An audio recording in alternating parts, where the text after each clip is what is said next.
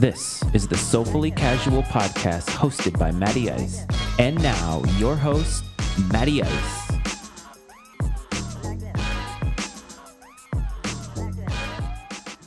What's up, everyone? Happy Thursday. Welcome back to the Soulfully Casual podcast hosted by Matty Ice. And this is a Matty Ice Media Network production as always. It's been a great week here in the DMV. Nice fall weather. Recording in the morning. It's like 49 degrees. And I have to say that there's something cool about that, and I don't mean that as a pun. That is absolutely no pun intended. But it's just nice to wake up and it's not blistering hot. The humidity is not killing you. I have kind of like a light hoodie on. It's just wonderful. And that means that fall is here. And fall is not just here in the calendar. Fall is here in the weather. And that's the part that's so exciting. When the fall actually gets here, when that time of, I don't want to say hibernation, but there's a coziness to the fall for some reason. Before we get to the dead of winter, before we get to those icy chill winds, the snow, depending on where you live, of course. Obviously, if you're listening to this and you live in Miami, you're like, well, I don't experience that at all. But here, up in the north, in the northeast, we definitely experience that cold. And while there is something to be said about being indoors, there is also something to be said about the happy medium between that winter and the being able to go outside. So right now, we're preparing our deck for being able to use it for the next couple months. A nice fire pit, some lights. It's just wonderful. And when I think of the fall, and I think I mentioned this last episode, I think of cozy, right? I think of comfort. There's something about the fall that gives you that sense of ease, that sense of comfort. When you look at the leaves, everything looks pretty, right? It's a little bit chilly. You don't really have to bundle up. You kind of can put some comfortable clothes on. I love wearing jeans and a hooded sweatshirt. That's really my season. And I know that you can wear that in the wintertime, but you also have to wear a bunch of other crap over it to feel good. In the fall, you don't need that. But one of the things I think about in the fall is food. So many things are happening in the fall. In the sports world, and I've said this on Drippin' Sports before, in the sports world, it is a season of birth for so many of the professional sports in this country.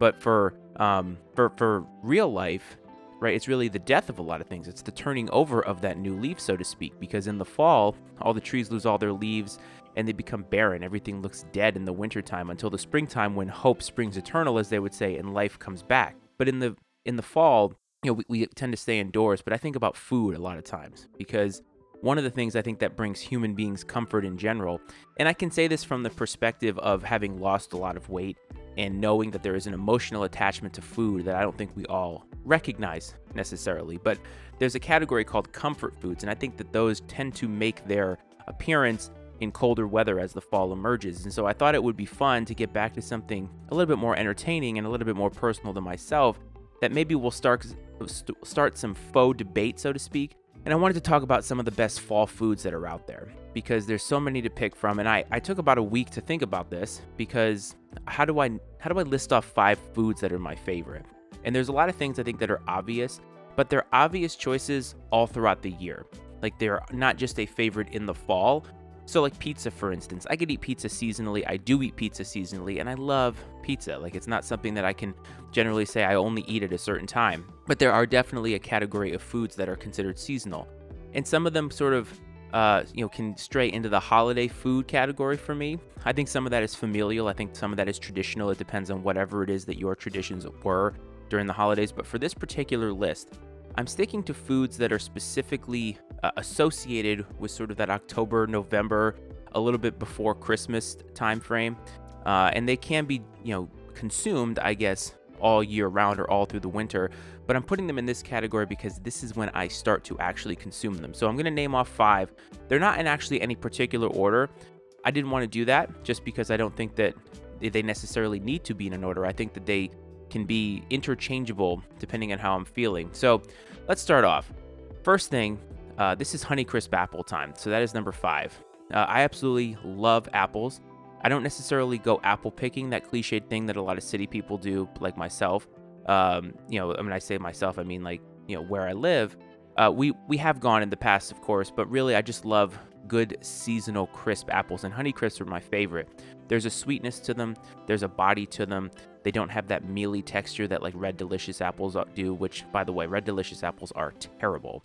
So Honeycrisp apples are up there, but I think the reason why I like them so much is because you can consume them in so many different ways. So as a fruit lover, I can consume a Honeycrisp apple by itself, no problem. Right off the core, eating it as you're walking around. It's actually a very intensive eating experience for me. I have to eat apples away from other people because I can't eat them softly. I don't know why. I've tried so hard. There's just something about the way that I eat apples that is loud, so I can't eat them around other people who don't like to hear somebody eating. But when you get them seasonally, when you get them when they're at their peak, they're nice and juicy, they have flavor, they're not too sweet, they have a sweetness, but they also have a bitterness too. Like Granny Smith apples are just so tart, and they're great for making pies. Honeycrisp apples are kind of on the other side of that spectrum a little bit. They have that tartness a little bit, but they also have a sweetness. I can cut them up. I like to use them with peanut butter, some type of a nut butter perhaps. It's really nice to dip. It's a nice little snack if you're looking for something sort of off the grid as it relates to like dietary needs. Like right now, I'm trying to stick in a certain calorie range, and obviously eating a lot of nut butter doesn't really go with that, if you will. But it's something that I like to do. It's something that's very, very comfortable. And the other thing that's really cool is to have them with cheese. That might seem a little bit strange, but fruit and cheese generally tend to go together. And if you pair it with the right cheese, I like to pair it with like a sharp cheese, to be honest, because that sweetness really helps take down the sharpness of that cheese. So if you're talking like an Asiago, maybe even like a sharp provolone, it's just really versatile, and it's my favorite apple, and it's definitely something that I generally tend to gravitate toward during the fall. Like just about every time we go to the grocery store, I'm buying Honeycrisp apples, and they're a favorite here in the Matty Ice household. But something that's a little bit more heavy, something that is a little bit more, it's not even necessarily just fall, but it's not a food that I eat in the summertime, and it's one of my favorite comfort foods, and that's spaghetti and meatballs. So when I was growing up, my dad would always make his own sauce. He would always make a ton of it and freeze it, and he had his own recipe, and I actually have that somewhere here in the house. But I always loved just how great it felt to, have a big plate of spaghetti with that nice red sauce and those big, big, juicy meatballs. Now, my dad made awesome meatballs. They're not, necessarily out of this world or complicated. They're not straying from some type of norm the way that these recipes do now. Like if you go online and you try to find recipes of any type of dish that is a traditional dish, you'll find all these variations where people take all these liberties. And while that is fine, I like just traditional spaghetti and meatballs. A nice, nice good red sauce with some flavor, a little bit of kick to it, a nice thick spaghetti. I'm not big into angel hair, and a really nice juicy meatball that's got a little bit of crisp on the outside. He used to pan fry them, and then bake them. It's just a really, really wonderful dish. And as a kid, I used to love it because that was when I get to twirl the fork. It was kind of almost like playing with your food a little bit. And I'm not really sure if anybody else can relate, but my parents obviously weren't into me playing with my food. Don't play with your food. Don't play with your food. It's kind of like jumping on the bed. When you had the opportunity to do it, you kind of love taking advantage of it. So when it came to spaghetti, I always loved it because of the twirling action. The other reason that I loved it is because I could absolutely douse it with grated Parmesan cheese. And growing up, we didn't have all the different choices that we have today. We had, Kraft, Parmesan cheese, and I used to put so much of it on. And I loved it because every bite would have some cheese, every bite would have, some sauce. And obviously, as a meatball guy, I just loved the taste of it. There was a flavor to it. Growing up, obviously, that is a calorie bomb, but it's fun to do every now and again. And now as an adult, one of the great things about it is I can make it myself. Right? I can either take my father's recipe and keep the tradition going, or we can just take some type of jarred sauce that is good. Like I've gone through so many jarred sauces to make sure that there are, the ones that are good, the ones that are quality. I just don't necessarily like any red sauce. Like I need something behind it. Sometimes I like to change it up a little bit, get a vegetable sauce. Maybe I'll even get a meat sauce if I'm feeling real saucy. No pun intended. Actually, wait, yes, pun intended there. So I like to have something with a little bit of body, a little bit of robustness to it. And when I make meatballs nowadays, if I make them, I'll use beef. But there are times now when I'll use turkey because I have learned some techniques over the course of my lifespan as a cook that have allowed me to use different types of meats that don't dry out. So if I use turkey, they're not going to dry out because I know what to do. A lot of panko breadcrumbs go in there, maybe even some type of sour cream or cream cheese or something like that. It keeps it a lot more moist than you would like, because I do like that moistness, that juice. That's where all the flavor comes from, and that sometimes can get lost when you're making just traditional meatballs the traditional way. They can dry out and they lack that flavor. So that's definitely a dish that I gravitate toward. Haven't had it yet. We will. Don't worry. And like I said, making that garlic bread is crucial when you have a nice baguette. Sometimes I like to use French bread because I like the little small pieces. Sometimes I'll use Italian bread. But I love making that garlic butter with those herbs in there. It's just wonderful. I always use fresh garlic, and man, it's so tasty, and it just gives me the warm and fuzzies. But another dish that is very much on the heavy side that generally tends to come out sort of at family functions for us, or it did when I was a kid, and that's homemade macaroni and cheese. So macaroni and cheese is an experience, especially if you're having it right. There are a lot of different ways to experience mac and cheese, obviously. You can get the boxed variety, which is huge with kids. And there is a time and place for that, in my opinion. Like if you're up late night, you're looking for some type of a snack, you've been drinking perhaps, there are definitely times and places for that. But if you're going to go all in and you're going to have the true experience, that casserole dish macaroni and cheese is really the way to go. It's a pain in the butt to make because you have to sit there and stir, right? Obviously starting with that bechamel sauce and then turning it into that cheese sauce. And if you're going to do it right, the way that you have to do it is cube by cube, individually stirring in so that cheese can have time to melt properly, doesn't stick to the pan. And then it comes down to the type of cheeses that you want to use, right? The combination. Do you want to have just a very traditional, right, like mild cheddar? Do you want to combine cheeses? I personally believe, you might think this is crazy because we're adding something that is just basically all processed, but Velveeta cheese in there in some form or fashion is a must because it gives it this creaminess that you can't really get from real cheese. And I know that that sounds crazy, but one of the comfort aspects of macaroni and cheese is obviously the sauce, and that sauce being able to coat every single layer of that dish, every single noodle. Especially if you use a macaroni, even if it's a bigger like elbow macaroni, it doesn't have ridges in it. And that those ridges on the pasta, one of the reasons why I like to use pasta with ridges is because it really holds that flavor better. And elbows don't really do that. Those smooth pastas don't do that. So in order to compensate, you need a thicker cheese, something that can allow for it to stick to the pasta. And then there's a debate.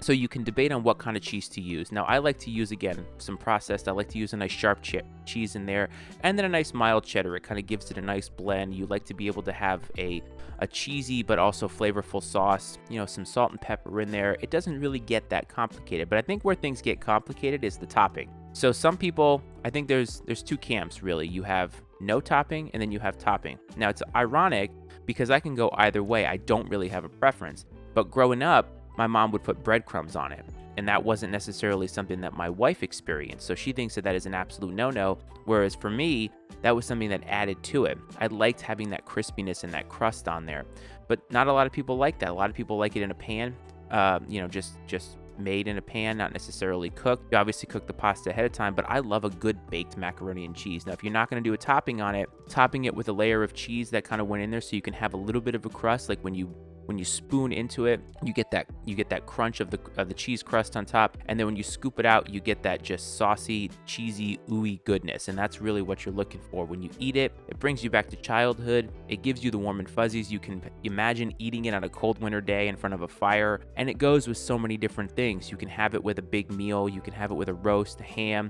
or you can just have it yourself, right? If you want to have just a little bit of chicken with it. It really is versatile. And there's something about it that I think appeals to so many people if that's your thing. And I think that's why it's generally on a list of comfort foods, just because it is so comforting. It gives you a nice warm feeling in your body when you eat it. And I don't know, I think it elicits so many memories for a lot of people. At least it does for me. But sticking with the food realm. Now, when I think of top 5 fall foods, I don't necessarily stick to just carnal foods. I think of beverages in there as well. And that's going to be the last one. But for this one, I'm talking about roasted vegetables. Now, yes, this is something that you can do in the summertime, no doubt. There's a lot of vegetables that can be used for the summer. I think of yellow squash, some zucchini, right? But when you get to the fall, when you get to the winter time, you're really talking about a lot of root vegetables. And that's really where I generally tend to do most of my roasting, because it allows you to have something with a little bit more of a body to it, but you can expand your horizons a lot because all those root vegetables are now in play where they might be just a little bit too heavy for the summertime. A vegetable that I absolutely love now that I hated as a kid was Brussels sprouts. And the reason being is because I have figured out that roasting them is really the way to go. You can pan fry them for sure, and if you pan fry them with bacon, more power to you. But in the oven is really where it's at. So this is generally a go-to for us here in the Matty Ice household in the wintertime, especially if we are doing the fall, especially if we're doing meal prep, because you can make a ton of it at the same time. Very low in calories. It's really also very low tech. A little bit of olive oil, some good seasoning on it, especially if you get the right combination. Obviously, if you want to do things like carrots, you're more than welcome. Obviously, potatoes, switching it up to like sweet potatoes. You can throw some rutabaga in there. Obviously, you can put like green peppers, onions, and so forth. There's so many different combinations that you can make. And then it pairs with everything. So even if you make a mac and cheese, you can now have this awesome roasted vegetables to kind of accompany it. And to me, that counterbalances the caloric intake that you have in the macaroni and cheese. And that's where I think that there is something to be said about comfort food that also comforts your mind in a different way. One of the reasons we gravitate toward foods like macaroni and cheese is because they give us comfort mentally, because we're eating something that we don't necessarily know is not very good for us, let's say. And that's subjective, of course, because something that's quote unquote not good for you is all subjective. Everything is fine for you as long as it's in moderation. Like, you can't eat homemade mac and cheese with breadcrumbs or a cheese topping every single day. But if you have a meal in the fall, let's say you have a nice little chicken, maybe some ham, perhaps some type of a like pork tenderloin or something like that, and you want to have that mac and cheese, you want to have that comfort food, but you got the vegetables to go along with it. So now you have flavor all over that plate, and not all of the flavor is killing you mentally or calorically. And that's one of the reasons why we love roasted vegetables around here, because it's easy to do. You can either go out and buy them pre-chopped and pay a little bit extra, or you can go out and buy a whole bunch of veggies, have them on hand, take them out, cut them up, roast them, and you're good to go. You can do it on the same day. It's just a little bit of a patience factor there, because you got to wait for them to roast and so forth. But honestly, it's one of the best things about the fall, because you can just do it as often as possible and keep changing things up, and you really can't get tired of it. And honestly, you're doing yourself a benefit by having all of the different types of vegetables and all the different flavors out there. Plus, you can experiment with spices. You can make just about every single person happy. So that's number 2. So the last one. Long time ago, I did an episode about my top 5 favorite small things, because I do believe that the little things in life really make a difference. And I think the number 1 thing was a pot of coffee, a freshly brewed pot of coffee. There's something about enjoying a pot of coffee that goes back to my childhood, remembering my parents sitting at the table every morning, reading the paper, drinking their coffee before they went off to work. It was a different time. It was a different place. The world was not nearly as busy. It probably felt busy to them, but it just wasn't. I love this tradition. We make a pot of coffee every single day here in our household, and it's just something that gives me the most comfort of so many different things. And yes, there's a lot of hobbies that give me happiness, but there's something about sipping a cup of coffee from a fresh pot. And in the fall, we get this awesome thing called pumpkin coffee. Now, there's a lot of different fall varietals, and that's kind of where we are now in coffee. This is a good thing about our level of choices today. While I feel like we have so many choices, or too many choices in other realms, it's awesome to have so many different types of coffee that we can choose from. That coffee has become something that, like, hipsters, or if you will, took up. And now there's coffee roasters all over the place, and you can get so much good coffee. But I love pumpkin coffee, and it's really one of the only flavored coffees that I like. It's one of 2, and it's just a guilty pleasure, so to speak. And the funny part is, we don't get it from some fancy roaster, some fancy coffee shop. We get it from Dunkin' Donuts. Dunkin' Donuts pumpkin coffee. There's something about it for me that brings me back to my childhood. Dunkin' coffee, I'm not going to sit here and tell you it's the best coffee in the world. It is one of the better options of the sort of fast food options. But for me, I think because I grew up with it, it gives me this emotional feeling, right? I can go back to my hometown. There's so many things that I associate with it. It's got this chemically flavor. I don't know what it is, but the pumpkin coffee is that way. We get it every year. We make it. And you know what? It makes me happy. It brings me back to so many things. It gets me in the mood for fall. And you can drink it all the way up until Thanksgiving if you want, interchanging it with other good coffee. Like, we love dark roast here, so we do interchange it, of course, but it's awesome. I love it. And those are the 5 things that I really think about in the fall. I could name a whole bunch of other stuff. There's so many other things that we actually do eat or consume here once the fall starts, but these are the 5 that kind of come to mind. As we get closer to Thanksgiving, as we get closer to Christmas, I'll definitely start talking about those holiday-specific foods. I'll maybe even get controversial and rank them this time. And you'll be pissed if something is on top or left out of my top 5 that maybe is big for you come the holiday season. But that's the thing, is it's all subjective to you, and I think that's important. I'd love to know what you do differently in the fall. What are some things that you consume on the food front that are comfort for you, that you associate with crisper temperatures, a little bit colder temperatures? Reach out to the show. On Instagram, of course, Soulfully Casual Podcast. Love to hear from you. We just reached 1,000 followers, and that's amazing. So thanks to everybody who is following and consuming the show. On Twitter, you can find us. Matty Ice Media is the handle. And of course, Matty Ice Media 21 on Instagram is where you can find all of our content. MattyIceMedia.com. Visit our podcast library for shows like this and also Drippin' Sports and The Manual with Cleve Wason. We're producing a lot of stuff. We're continuing to roll the train on. Matty Ice Media is very close to turning a year old. It's been a wonderful experience, and I can't wait to do more. So I hope everybody is well on this Thursday. I hope you have a great weekend. Hope you enjoy whatever it is that you are doing, whether it's cliched apple picking, hanging out with friends, or honestly just doing nothing, because sometimes doing nothing is the best thing. So take care. Don't forget to hug your loved ones, and I will talk to you down the road. Peace, everybody. The viewpoints and opinions expressed on the Soulfully Casual podcast are those of Matty Ice and not necessarily those of Matty Ice Media. The Soulfully Casual podcast, hosted by Matty Ice, is exclusively owned by Matty Ice and is brought to you by the Matty Ice Media Network.